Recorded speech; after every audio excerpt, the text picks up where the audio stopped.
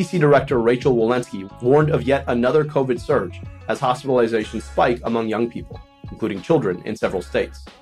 Meanwhile, several states announced that COVID vaccines are available for all adults, and promising new data from Pfizer suggests they could be available for kids as young as 12 soon.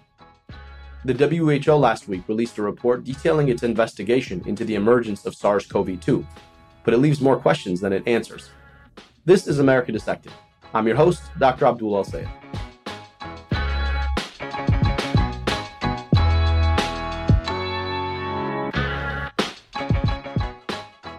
Sometimes, I don't think we should call this the coronavirus or COVID-19 pandemic. It gives way too much credit to the virus. This virus was serious, don't get me wrong, but it didn't have to take 550,000 lives in America. Even Dr. Deborah Birx, White House COVID-19 coordinator under former President Trump, said so. This was heard in an interview with CNN's Sanjay Gupta. Well, I look at it this way. The first time we have an excuse, there were about 100,000 deaths that came from that original surge. All of the rest of them, in my mind, could have been mitigated or decreased substantially. Dr. Birx is talking about our fundamental failure to bring this pandemic to heel. Having a reality TV star for president, well, that didn't help, of course. But to put this all at Donald Trump's feet is a bit of a cop-out. That Trump blame game, it buys us out of having to do the real soul-searching about the decades of disinvestment and disregard for our basic public health in this country. This week, a new research article in the journal Health Affairs documented the shocking state of disinvestment in public health. The study looked at state-level public health spending between 2008 and 2018. They found over the course of the decade, public health investments stayed exactly the same. We got 10 new iPhones in those 10 years, and public health stayed exactly the same. Worse, those baseline numbers in 2008 weren't particularly strong to begin with. They're what was left after funding was cut during the Great Recession. But public health is more about preparation than response.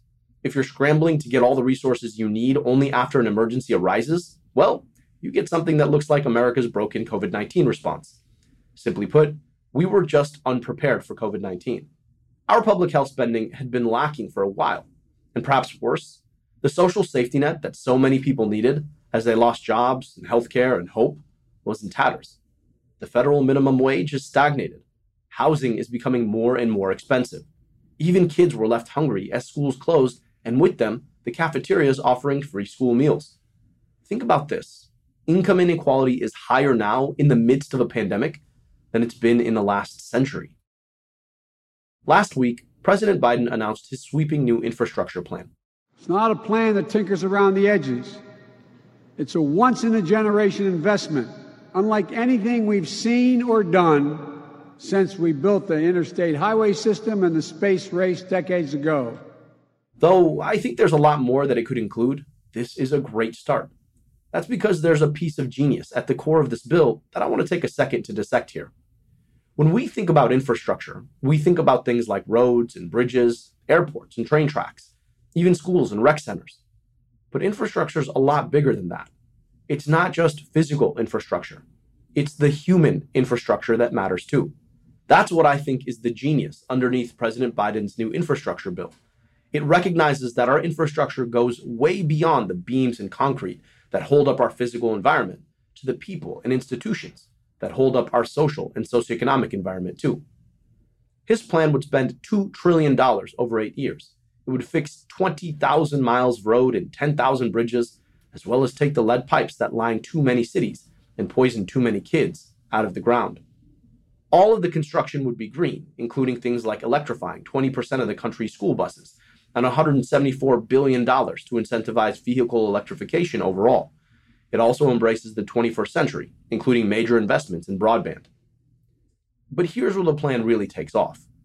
It includes $400 billion for in-home care, a major investment in women of color who usually do this work. It includes $100 billion for public schools, $25 billion for childcare facilities, and $213 billion for affordable housing. And it includes fundamental investment in our public health infrastructure that was so sorely lacking ahead of this pandemic. $30 billion to be specific in support for pandemic preparedness. $30 billion we should have invested well before this ever happened. But if we can't go back in time, at least we can learn from our experiences to prepare for the future. Today, we speak with John Auerbach. He's been the health commissioner for Boston and the state of Massachusetts. He served as associate director for the CDC, and now he's the president and CEO for the Trust for America's Health. They recently published a report showing that the majority of U.S. states and territories remain ill-prepared for the next public health emergency. We speak with him about what we need to do to shore up our public health infrastructure after the break.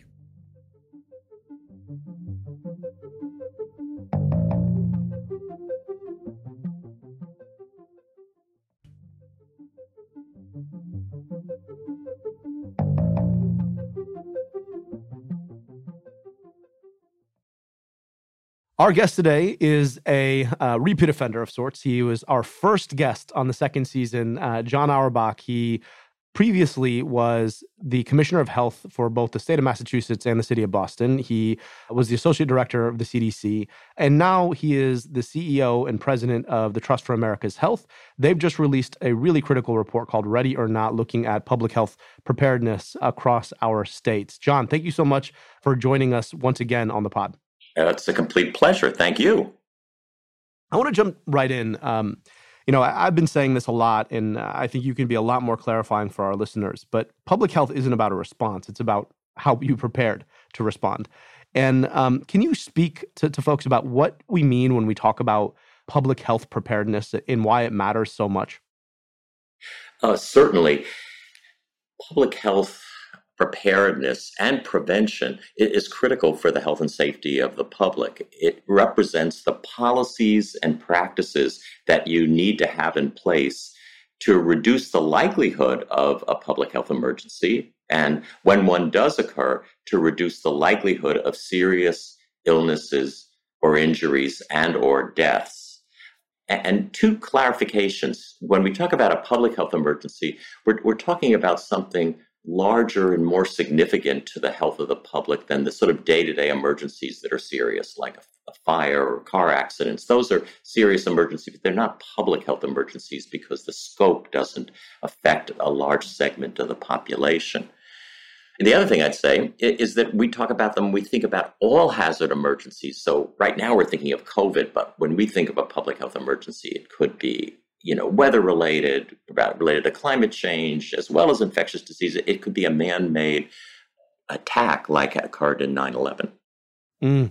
You make two really important points there that I want to pick up on, which is in public health, we sort of bake in the notion that bad things happen, and we just want to limit and reduce the consequences of those things happening. So, when we talk about a car accident, we sort of know that the nature of having cars on highways is that there are going to be accidents that happen. And we look broadly at how often they happen, how deadly they are when they happen, and what we can do to reduce them from happening. But it's not like we're aiming for a full zero, is that we're aiming for a consistent reduction. And then a public health emergent moment, right? The kind of public health outcomes that we're trying to solve for are the kinds of things that would cause many, many accidents in a short period of time, the things that we don't see coming, as a function of the normal functioning in the world. And so there's sort of two pieces to this, right? Which is the slow work of constantly trying to bring a number lower, to try and get to that zero, even if you're not going to get there.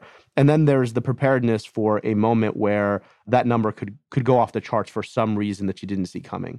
The question that often comes to mind when we think about public health preparedness and the kinds of health-related catastrophes that we're trying to prevent are, how do you see them coming, and how can you handle or deal with, right, the fact that you just really can't see what's coming around the corner? And we've all got COVID on the brain, as you mentioned, but that's not always the one that we're looking at. Obviously, it's the sort of obvious one, an epidemic, a pandemic of infectious diseases. But there are so many other things. Can you explain sort of how public health looks around the corner and tries to optimize our preparedness to any of these situations?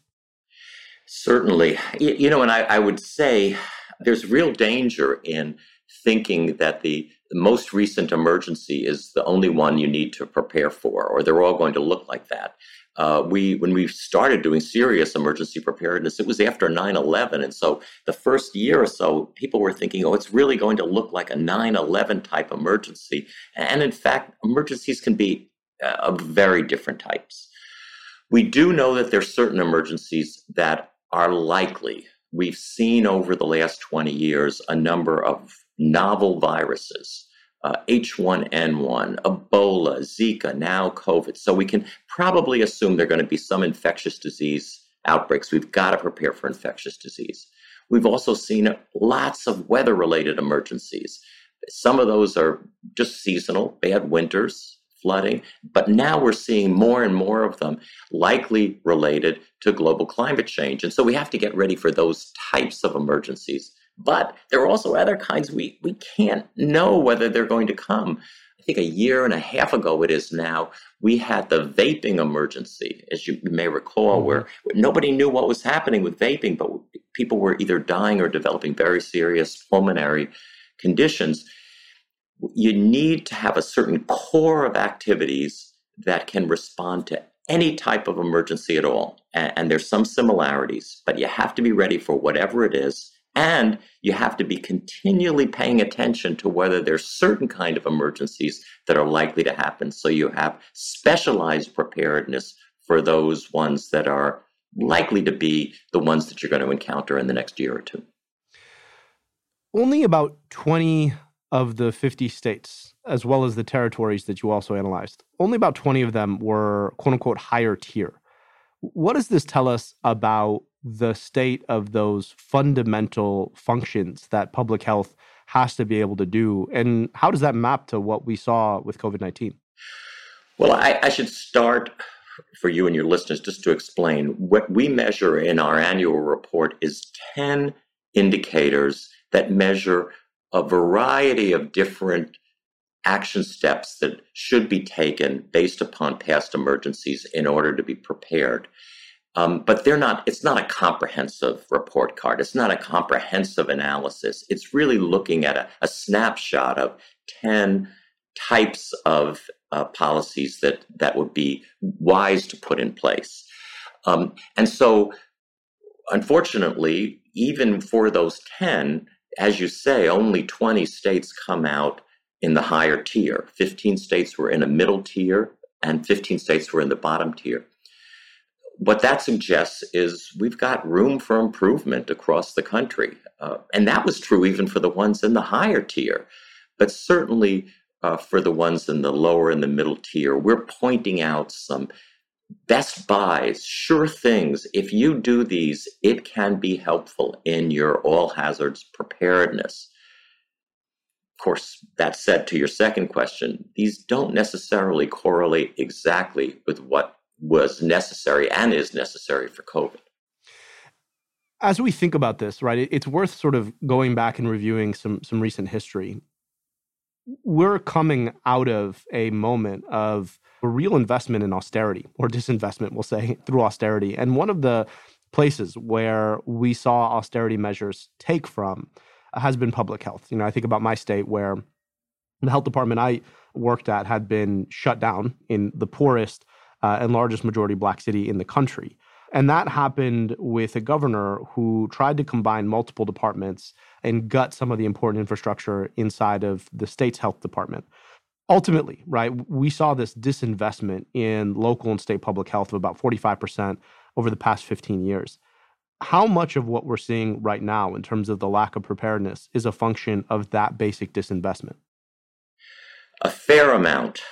We have lost an estimated 50,000 jobs since 2008 in public health across the country. 50,000.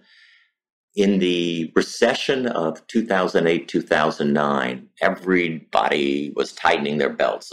All sectors were seeing reductions in their budget.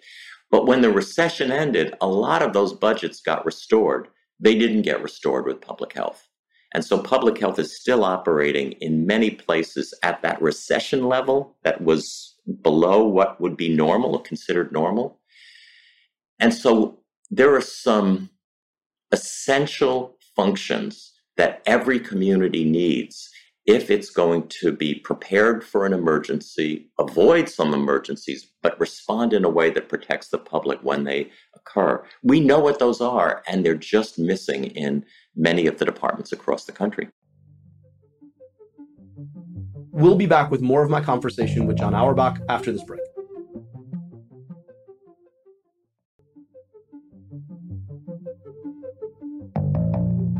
We're back with more with John Auerbach.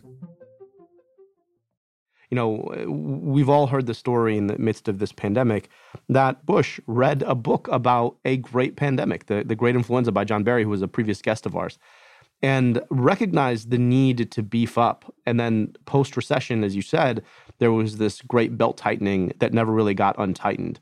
One of the hard parts with COVID is that it has occurred in this moment of deep polarization and deep politicization, and therefore was also politicized. And politicized with it was, you know, frankly, all of public health. How do we go about depoliticizing public health again? What does it mean to engage with policymakers on both sides of the aisle and speak to the need to reinvest in government? Because, of course, you know, traditionally, right, it is a more progressive approach to government where you invest in government. We've seen it done by folks on the other side of the aisle. What will it take for us to make that argument beyond the political polarization lines that we have today?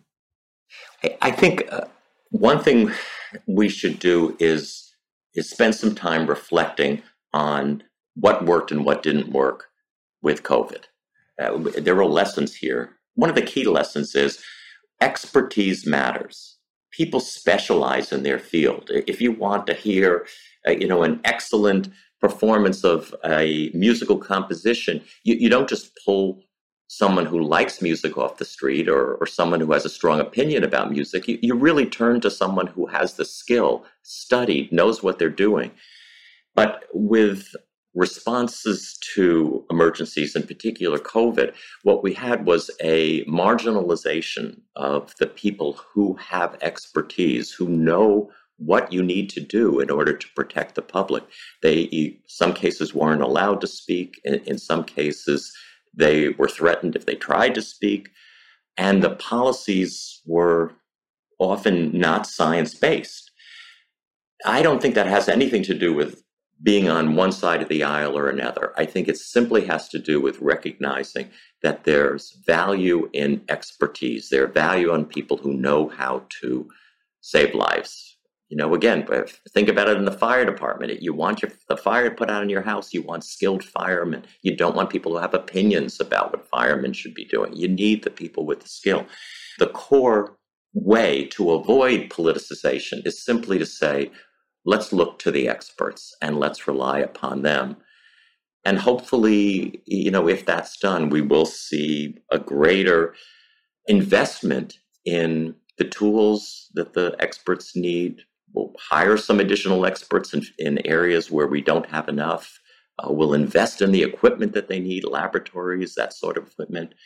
And hopefully that will move us away from the situation which has led to so many unnecessary deaths in the last 12 months.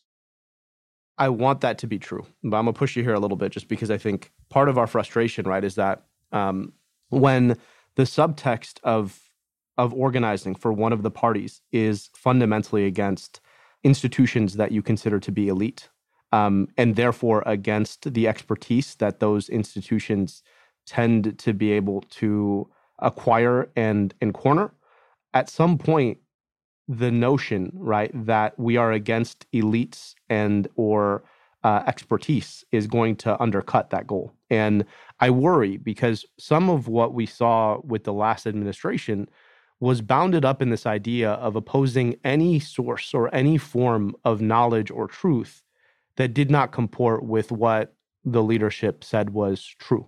And that's the hard part with public health is that, a politics oriented to public health puts the science first and then orients the rest of the bureaucracy to capture both what the science says and what we think we want to optimize with respect to that, right? And so if we want to save lives and the science says that, X, Y, and Z are how we do it, then we're going to reorient our bureaucracy around X, Y, and Z to save lives.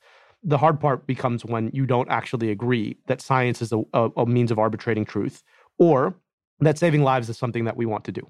And that's sort of what we have. I wonder, and part of that is written in the changing character of partisanship and public policy. And there are problems on both sides of the aisle, don't get me wrong. And I think sometimes we perpetrate what we see on one side of the aisle in the other by positioning fundamentally to tweak the other side. But I'm wondering, what will it take for us to sort of to make knowledge, expertise, and the goal of saving lives something that is bipartisan? How do we talk to? Is there a way that we can talk to the base of the Republican Party, the leadership of the Republican Party to say, actually, this science thing is worth investing in. And folks who have expertise matter because in the end, the people that we're trying to save, it doesn't matter if they wear red or blue. It doesn't matter who they voted. We saw people die of COVID across the board. I'm wondering if, in your insights as a public health practitioner or communicator, there's something that we're not doing right to bring back the ideals of science and of, collective benefit that are so critical to public health. Well, I'd start by saying not going to be easy, but I think you're right. It is an important goal for us to strive to reach. And a couple of thoughts on that. One is, I think that we need in public health to do a better job of establishing connections with a range of different individuals and organizations and sectors that do have the trust in different communities. So we may need to work more closely with people in the faith community so that they have some of the tools to talk to their parishioners. We may need to work better with businesses so that they have some of the tools to be able to make the case and to explain public health decision making. I participated maybe 2 or 3 weeks ago in a focus group that was organized with people who define themselves as conservative and said that they weren't going to get a COVID vaccine. And over the course of 2 hours, several different people got onto the focus group and pitched an idea. And they all of them, for the most part, were people who politically were aligned with the thinking of the focus group participants. At the end of it, it was clear that some of those messages resonated and some didn't.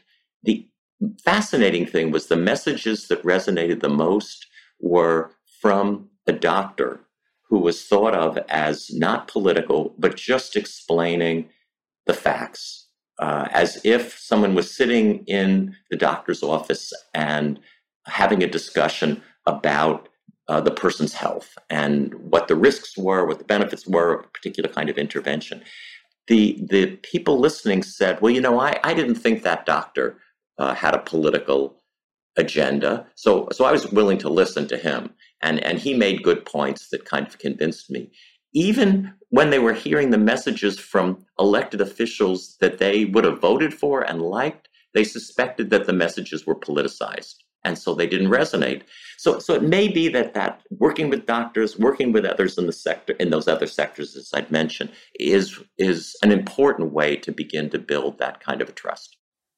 So it's like we have to decontextualize a lot of the conversation and just get right back to the facts. The hard part about this is that so much of what we communicate is sieved through media. And in poll after poll, we find that people are more likely to trust information coming from who they see to be as objective arbiters of truth. But it almost always has to get sieved through some system, some platform. And that platform is almost always carries an implicit political identity to it. And so maybe it's just the way that we communicate.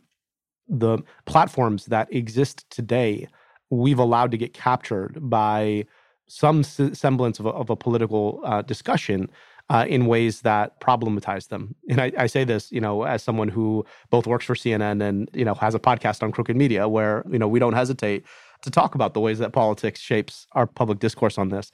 When we think about what we as, the majority of our listeners here are going to see the world in a particular way.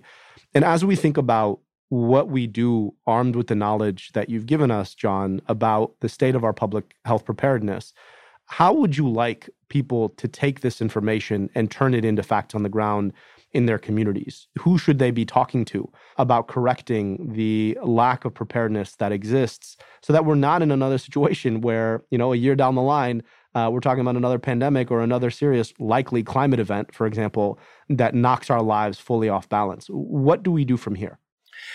Well, I would say, even when you're thinking as a local person, it's important to talk to your federal elected officials. And that's because the vast majority of the emergency preparedness funding is federal. And if we're going to get more money at the local and the state level, in all likelihood, it's coming from the federal government. So I would say, talk to your elected officials and say, you need a robust public health system, well-funded for the day-to-day activities as well as the big emergencies. I'd mention a specific thing that if people are interested in, they could support, and that is there's an effort now to pass in Congress as part of an annual budget an increase in funding for local and state public health departments at a national level that would be $4.5 billion. That sounds like a lot of money, but it's spread across 50 states and thousands of local communities. And it would be paying for core activities in every community that are necessary to protect the public.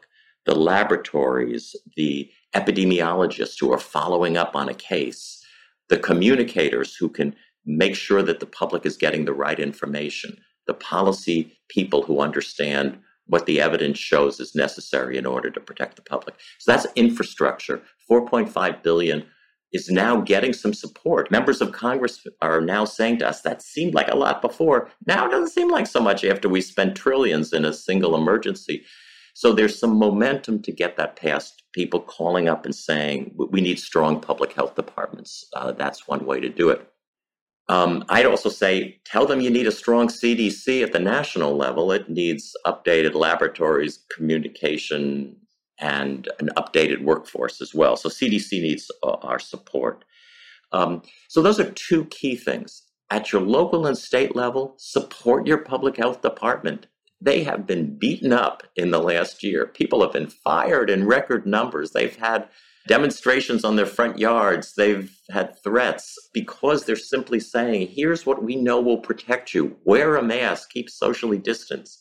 They need to know that members of the public have their back and recognize that they're working to protect the public. So I'd say those are a few good things that would really make a difference.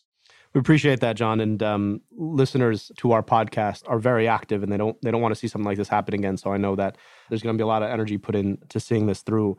John, we really appreciate you and your leadership in public health at the state, federal, and local levels, and in coming on to share this important report with us. The last thing I'll ask is, I've already asked sort of how the pandemic was for you. That was a year ago.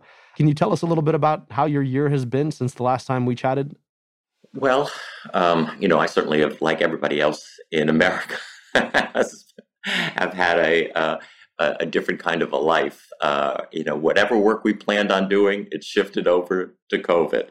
And our organization went completely into telework mode. And so we have put a lot of things aside. That worries me, I would say, from the perspective of someone who thinks about the broader public health issues like obesity still rising to record levels and chronic diseases coming from that, like diabetes. Suicides and overdoses, drug overdoses went up 20% last year. We didn't even notice that because we were focused on COVID. We're seeing incredible problems with climate change that we're not paying enough attention to. The final thing I would say that this year is really reinforced again and again is we cannot separate the issues of promoting equity, particularly racial equity and social justice, and paying attention to poverty and the other social and economic conditions that shape someone's life. We can't separate those from public health. So we've just again and again have really just seen this year, if we think we can ignore discrimination, if we think we can ignore poverty and focus on health, we're kidding ourselves. Those issues are front and center in dealing with the health of the nation. So those are some of the ways I've spent my time this year. Well, we're grateful for it, and we're grateful that you gave us a little bit of it, both today and in this time last year when we were kicking off. That was John Auerbach. He is the president and CEO of the Trust for America's Health, and they've released a really critical new publication looking at public health preparedness called Ready or Not. Thank you so much for joining us today. Thank you, Abdul. Always great talking to you. As usual, here's what I'm watching right now. The World Health Organization released a report on the origins of SARS-CoV-2, aka the coronavirus. The 123-page report assesses the various hypotheses about this report's origins, the bat theory, the lab experiment theory, the frozen food theory, and rates their probability of having been the origin of the virus. The report concludes that the virus's most likely origin is that it made a leap from a wild animal host, a bat or a scaly anteater, either directly or through a farmed domestic animal. But the report draws more questions than it answers, highlighting the problematic role that the Chinese government had in influencing the entire investigation, from choreographing the investigators' trip to China to vetoing potential investigators. To be sure, this isn't about blaming the Chinese government, but it's about understanding what happened so we can prevent it from happening again. For more on this, check out my piece in The Incision at incision.substack.com. Cases are skyrocketing in a number of states, including Florida, New York, and my home state of Michigan, where over the weekend there were 8,400 new cases in one day. Here, the B117 variant is spreading rapidly. And though seniors are largely vaccinated, young people are still not. That's why hospitalizations were up 633% among people in their 30s and 800% among people in their 40s. It's a combination of the variants, aggressive reopening, and the fact that though vaccines are on their way, they're still not here yet. Importantly, this same toxic brew we're seeing in states all over the country, reminding us that COVID isn't over. So mask up, wash up, back up, and vax up. We'll be doing an episode on the experience of getting vaccinated. If you'd like to be featured, send us an email with a voice memo of your vaccine experience to americadissected@crooked.com. And don't forget to visit the Crooked Media Store for our Science Always Wins America Dissected merch. We've got t-shirts for kids and adults, sweatshirts, and dad hats.